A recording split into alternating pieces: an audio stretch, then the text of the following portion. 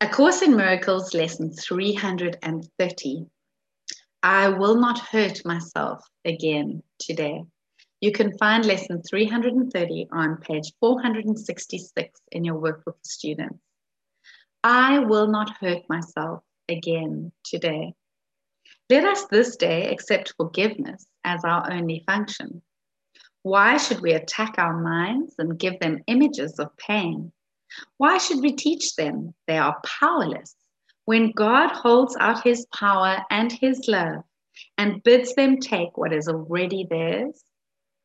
The mind that is made willing to accept God's gifts has been restored to spirit and extends its freedom and its joy, as is the will of God united with its own.